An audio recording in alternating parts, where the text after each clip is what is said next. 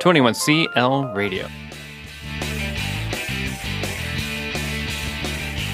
Hello, everybody, and welcome to the program. You're listening to the Education Vanguard, and I'm your host, Michael Bohl. Today, I talk with Tim Bray all about getting a job in an international school. Starting the job hunt for a position at an international school can be both frightening and exciting, or maybe just one of the two. Knowing how to prepare for the process and having an understanding of what administrators on the hiring end are looking for can be a big help. Today, I speak with Tim Bray, the director of EdTech at Cheongna Dalton School in Korea, all about getting that coveted international school job. Tim, in his own words, peels back the veil on the hiring process, how best to prepare, and what administrators are secretly thinking before, during, and after an interview. Enjoy the conversation. Tim Bray, thanks so much for joining me on the program today. You're welcome. Thanks for having me. Well, we're going to talk about something vital today, which is getting a job, and I have a job right now, so what do I care? But there's a lot of people out there who don't, and I know that many of us, or all of us, have been in between jobs at some point. So the first question I want to ask you is, I'm ready to get a job or look for a job. What are some of the things I should think about first? Oh, I guess there's lots of things to think about. One of the main ones, I think, is timeline. I think especially for teachers who work in North America and maybe it's their first international experience, the timeline's much more important for international schools. A lot of schools still go to job fairs, although I think a lot of virtual offers are being made now and interviews are being done. But a lot of people still need to go to a job fair to break in. And in order to do that, they happen earlier in the year. So if you're from Canada or the US and you're thinking like, well, I don't have to think about this until May. Actually, no, you need to think about it in August. And it sounds crazy, but yeah, August this year for next year is a time to start really thinking about things and having your fairs in order, having your resume or / CV up to date, maybe joining one of the recruiting companies if you feel like that's the way you want to go. Certainly starting to get messages out to school administrators and communicating with them directly about being interested in working at their school, especially if they have openings for you. Those are some definite considerations to put in your mind right up front. Okay, so first thing I think about is timeline, and if I'm in my home country, that's going to be radically different. So in the U.S., for example, I'd start looking for a job maybe in May, where in international world, I need to start thinking about it in August. Because it seems like a lot of people get hired right around December now for the following year. Yeah, and that's happening a lot. And this gets into part of what I was talking about in my presentation at 21st Century Learning. Through your personal learning network, if you have people that are working internationally, you start hearing, I would call the grumblings about jobs being open like really early. Like in September, I already had people contacting me saying like, hey, by the way, we have an ed tech position. Like it hasn't been announced yet on our website, but we definitely have an opening. And so people need to be thinking about that as like already by December, there's people making commitments for the following year. Okay, so I'm ready to go. I got my resume up to date. It's August 15th. What should I be thinking about next? Like I said, at that point, you might want to strongly consider going with a recruiting company. They still do help. They are still a big part of the process. But there's more and more options. It used to be that there were only sort of the two biggies, ISS and Search, but now there's Kari Sando and Associates, and there's a lot of smaller operations that are ran by just a couple people. Obviously, going with the big companies provides a vast majority of opportunities, but going with a smaller company, sometimes they have a niche market, or it might be something you're really interested in. For example, I know a lot of my friends who are Christian educators want to apply to Christian schools, and so they have their own little network that you can apply to and just specifically look for schools like that. So in addition to possibly recruiting, also what kind of school do you want to work at? Where do you want to work? Those are big issues. Like I think people sometimes just I want to go international, and then they jump into something without thinking about it, and they find themselves in a school where maybe they don't fit in the best, maybe it's not the curriculum they'd like to teach, but also maybe it's not in a country where they want to live, and they just never thought about that until after signing the contract. I remember in the old days they used to say, oh, don't worry so much about the country either because everything's just a great big surprise and all that. But now with the internet, you think it's worth researching in advance where you'd want to be. Absolutely. And this is not to disparage any Middle Eastern country at all. It's not a comment on that. But I have many female friends that feel very apprehensive about working in some place like Saudi Arabia because they're like, I don't want to have to wear a veil when I go outside into public. And that's something you have to ask yourself up front. Is this a place I'm going to feel comfortable? Is this the way I want to live my life? If the answer is yes, then by all means, go out and explore. My first experience was here in Korea, and I'm back here again, and I loved it. But that doesn't mean that it was always comfortable. Yeah, you have to be prepared going into it to be uncomfortable sometimes and to have a little bit of a spirit of adventure. But like, okay, I'm going to figure things out as I go. That's a big help. Now, you mentioned earlier about the type of school. So when I think of type of school, I think of IB, AP, large school, medium, and small school. Is there anything else that we should take into consideration when we're thinking about the type of school? Yeah, definitely. One, the International Baccalaureate, some schools are strictly IB. That's the curriculum they're offering, which is fine. But as a person looking for a job, do you have that experience? If you don't, it might be very difficult to get that job. And that's something you have to be realistic about. A lot of schools go with the Common Core curriculum, so they're looking at possibly having AP exam classes in the high school.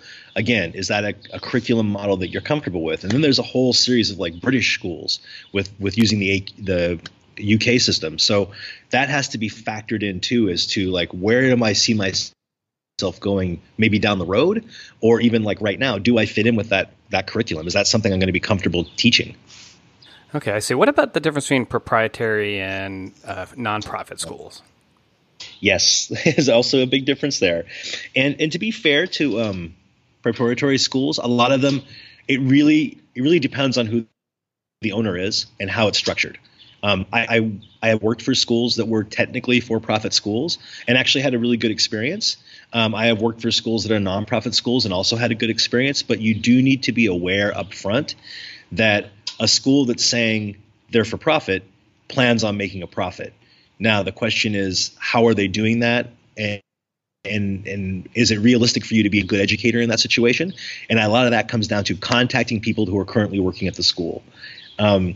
I think a big red flag is if you're in the interview process or you're filling out a school and you ask them, hey, can I have the emails of a couple of your faculty members that I could write to and ask a question, and they balk at that question, that's a big red flag. That's something wrong because they don't feel comfortable with you talking to their faculty members. Right. So they're worried about whatever the truth might be that might come out or something. Right, definitely. All right, so I'm prepped up, I know where I need to go, and I'm thinking of attending some fairs, and then there's always the network effect. As an older person, I reach out when I'm looking for jobs almost exclusively to the network versus going to a fair. What role do you think the network plays, and if you don't have a strong network already, is there a way to build one in advance? I think there is. I think it involves reaching out to different groups that, like, for example, I'm part of ASCD's website. I'm a member at ISTE. I'm a member of a couple of different chat groups of people in Asia. And so those rich connections I have, that's where I hear about jobs first. And if you're someone who isn't or doesn't have that, then it's good to start trying to develop one. You can do that a lot with having an online persona, of course, as someone of an online brand of your own, but getting involved in like Twitter and finding out like, hey, what chats are teachers in Asia, if this is a region you're interested in, what chats do they engage in?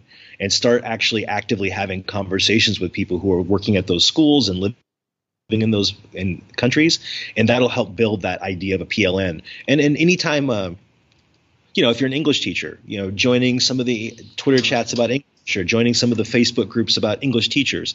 Those are just valuable ways to build connections with people. And then once you start having those connections and the further you develop those relationships, that's when you start having people, like I said earlier, contacting you in September and saying, hey, we know for a fact there's going to be an opening at our school. This person's already said they're definitely going to go. If you're interested, talk to this administrator, contact this person at the school.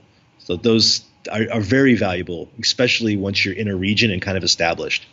Sure, and I'm thinking to myself that if I start connecting with those types of people are connectors themselves, and so they kind of automatically have an affinity for you because you share a belief in how to contact people in a wider networked world, and perhaps then they'll step forward for you and give you an extra bit of information like you mentioned, or even a job recommendation. Yeah, definitely. As a matter of fact, after 21st Century Learning, when I did this presentation about how do I get my job, a couple people approached me right after. One of the guys, we had been online connecting with Twitter a little bit before the conference, and then he was like, "Hey, I'm going to be visiting Korea, next spring. Would it be okay if I stopped in and visit your school?" And I was like, "Absolutely."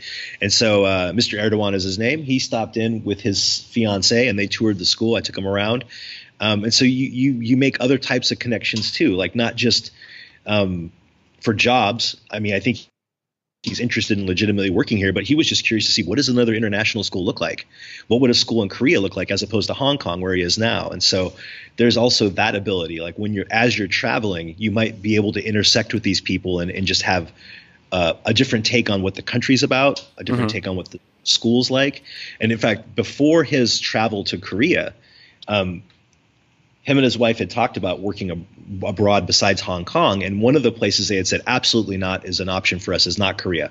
And then after having visited here and having come to our school afterward, he said, actually, my wife and I talked about it. We're actually excited. We'd like to try to apply to a job in Korea. So it can also drastically change your idea of what a place is like. Sure, because you have all these beliefs and then they may be shattered when you actually get there, for better or worse even. Yeah, absolutely. Very true.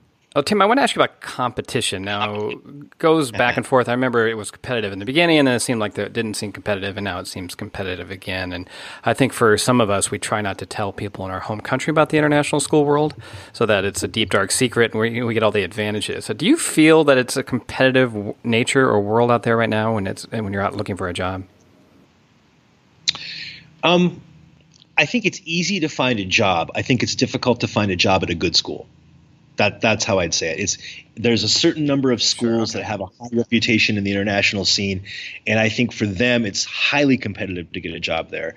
Thinking about UWC, a couple years back, I had applied for a job there, and I knew Carrie Lee Beasley was there, and I even mentioned to her, like, gosh, I never even got a thank you note from them, and she was like, oh gosh, don't feel bad, like 400 people applied for that job. So that's competition.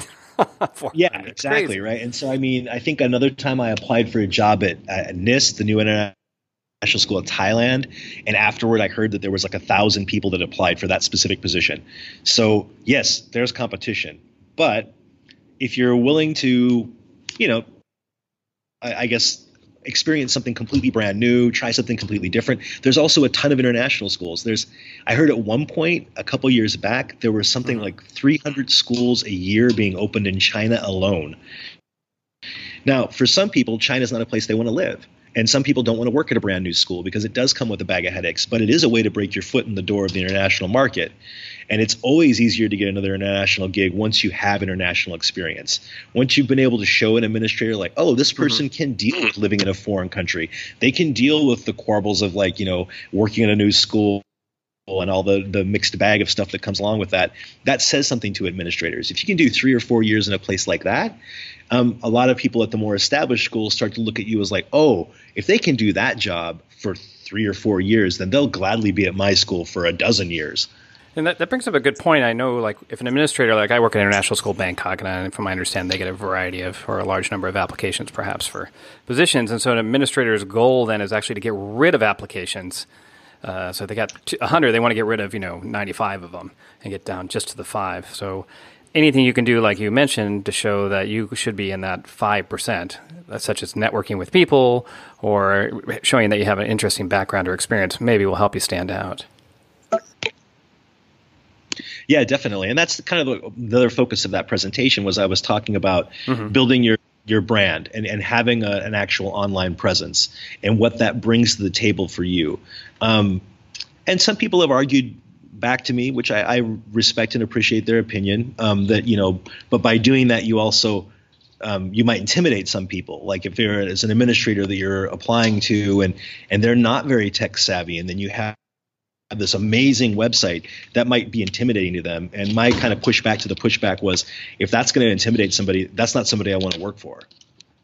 Right. I mean, what are you going to do? You're going to show your lesser self in the hope that you please somebody who doesn't have the same skill set. Right. And so I feel like this goes back to the idea of not being the square peg in the round hole. Like, is it a good match for the school? Is it a good match for you? And you should always feel comfortable and confident, even if it's like, wow, I really want to work international, but I have these three schools that I'm actually like getting an interview with, and I don't feel comfortable with any of these three countries or these three schools.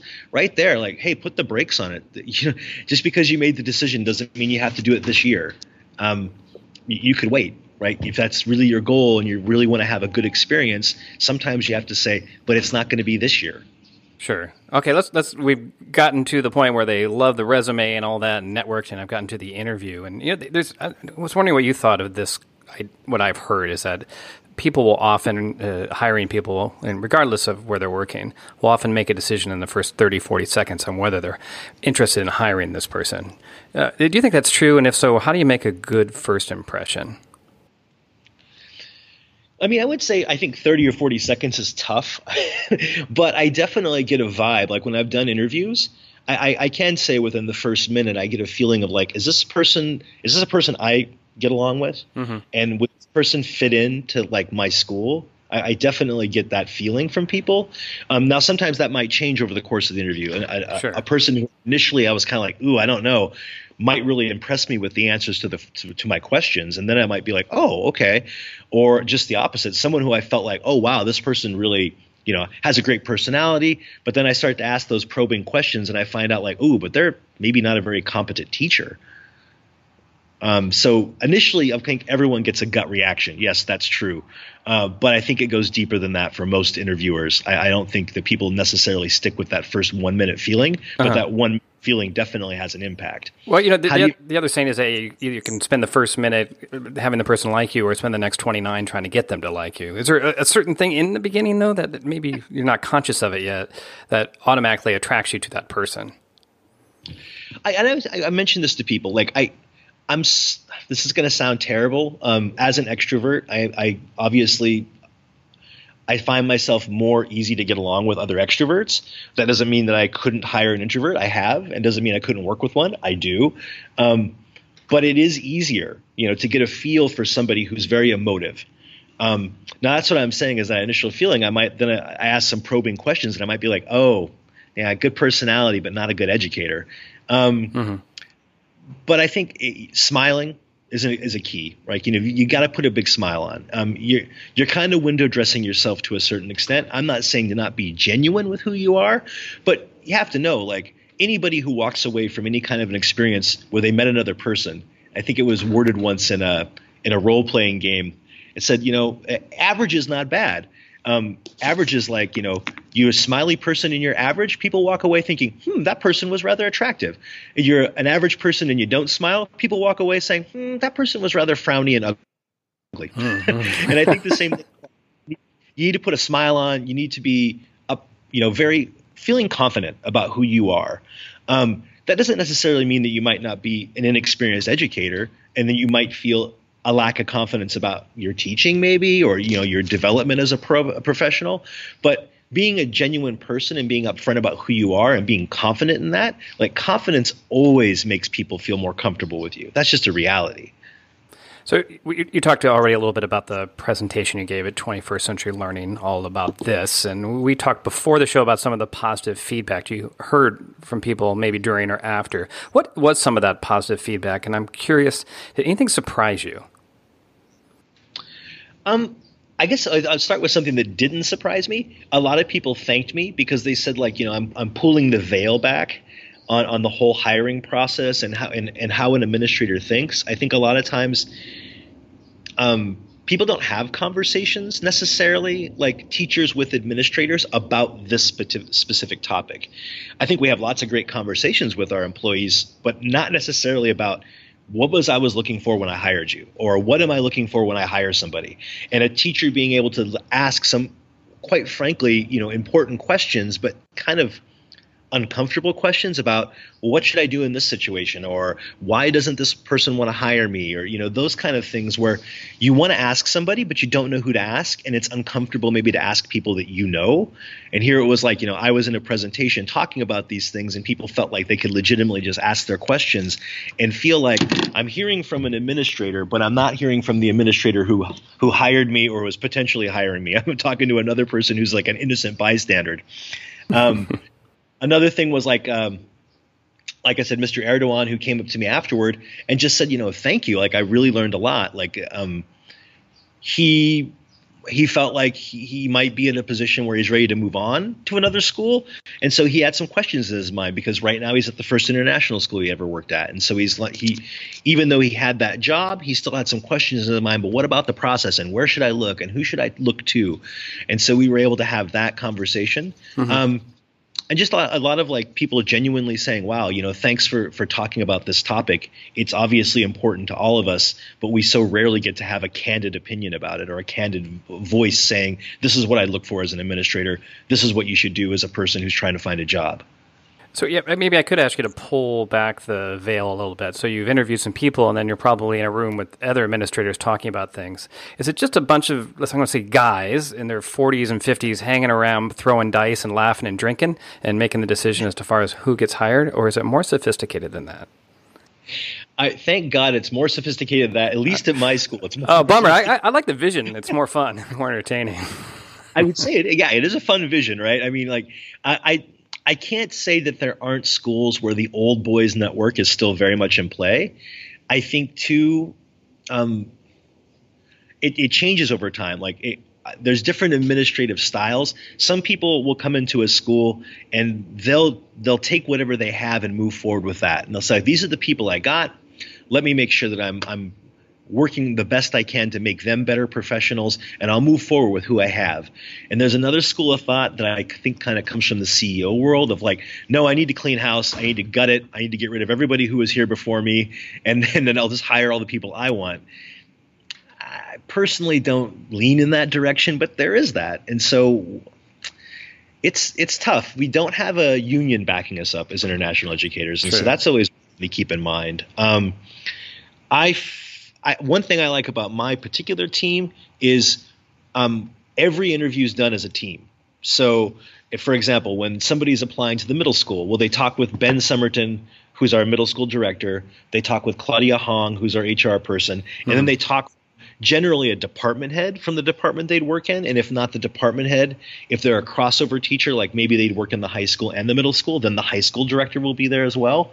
So there's always kind of a team of people. And so there's not one person making a decision. There's a team of people making a decision. Okay. Well, Tim, we've come to the end of our time here, and I wanted to ask you a final question. And I guess it relates to when I'm making that decision as to whether it's the right school for me. Let's say, for example, I have a job offer or I'm deciding which schools to chase. Is there one single solitary thing, sort of like a value that I could keep in mind that'll help guide me? I think you got to go with your gut to a certain extent. If you're having reservations about something, if there's little things in your mind moving to a new country and moving to a new school is always going to be stressful, and there's always going to be questions in your mind. But if up front, as an instinctual level, you feel like, I'm super excited about this is going to be great, then you probably made the right choice. And if there's still some questions in your mind, like ones that are flagging you from like not signing, like you're teetering on the signing, but you have your pen in the air and you're kind of like, I don't know. You got to listen to your gut. Your instincts might be telling you something that your intellectual side wants to override, but you shouldn't ignore those instincts. You should definitely listen to them and feel them out. And if it means contacting the school again and having another conversation. Whoops, sorry about the bell. Contact the school and having another conversation. You should feel comfortable doing that. If a school is really worth being with, they're going to put the time and energy into you too. And if you have some concerns, you should always be able to ask a school, and they should always agree. Like, can you, like I said, tell me a couple of teachers I can contact? Can you put me in touch with my department head? Can you give me some information from contact information for someone who's departing this year? Because that will give you a completely different insight. Now, you shouldn't necessarily believe everything you hear. Like, I think you need to take everything with a certain grain of salt. But you should be able to find comfort in those conversations. And if you don't find comfort in those conversations, then you shouldn't sign that contract. All right, Tim Bray, thanks so much for your information today on how to get a job out there in the competitive world of international teaching. You are most welcome. Thanks for having me. This interview was brought to you by 21st Century Learning International. Find us on the web at 21clradio.com.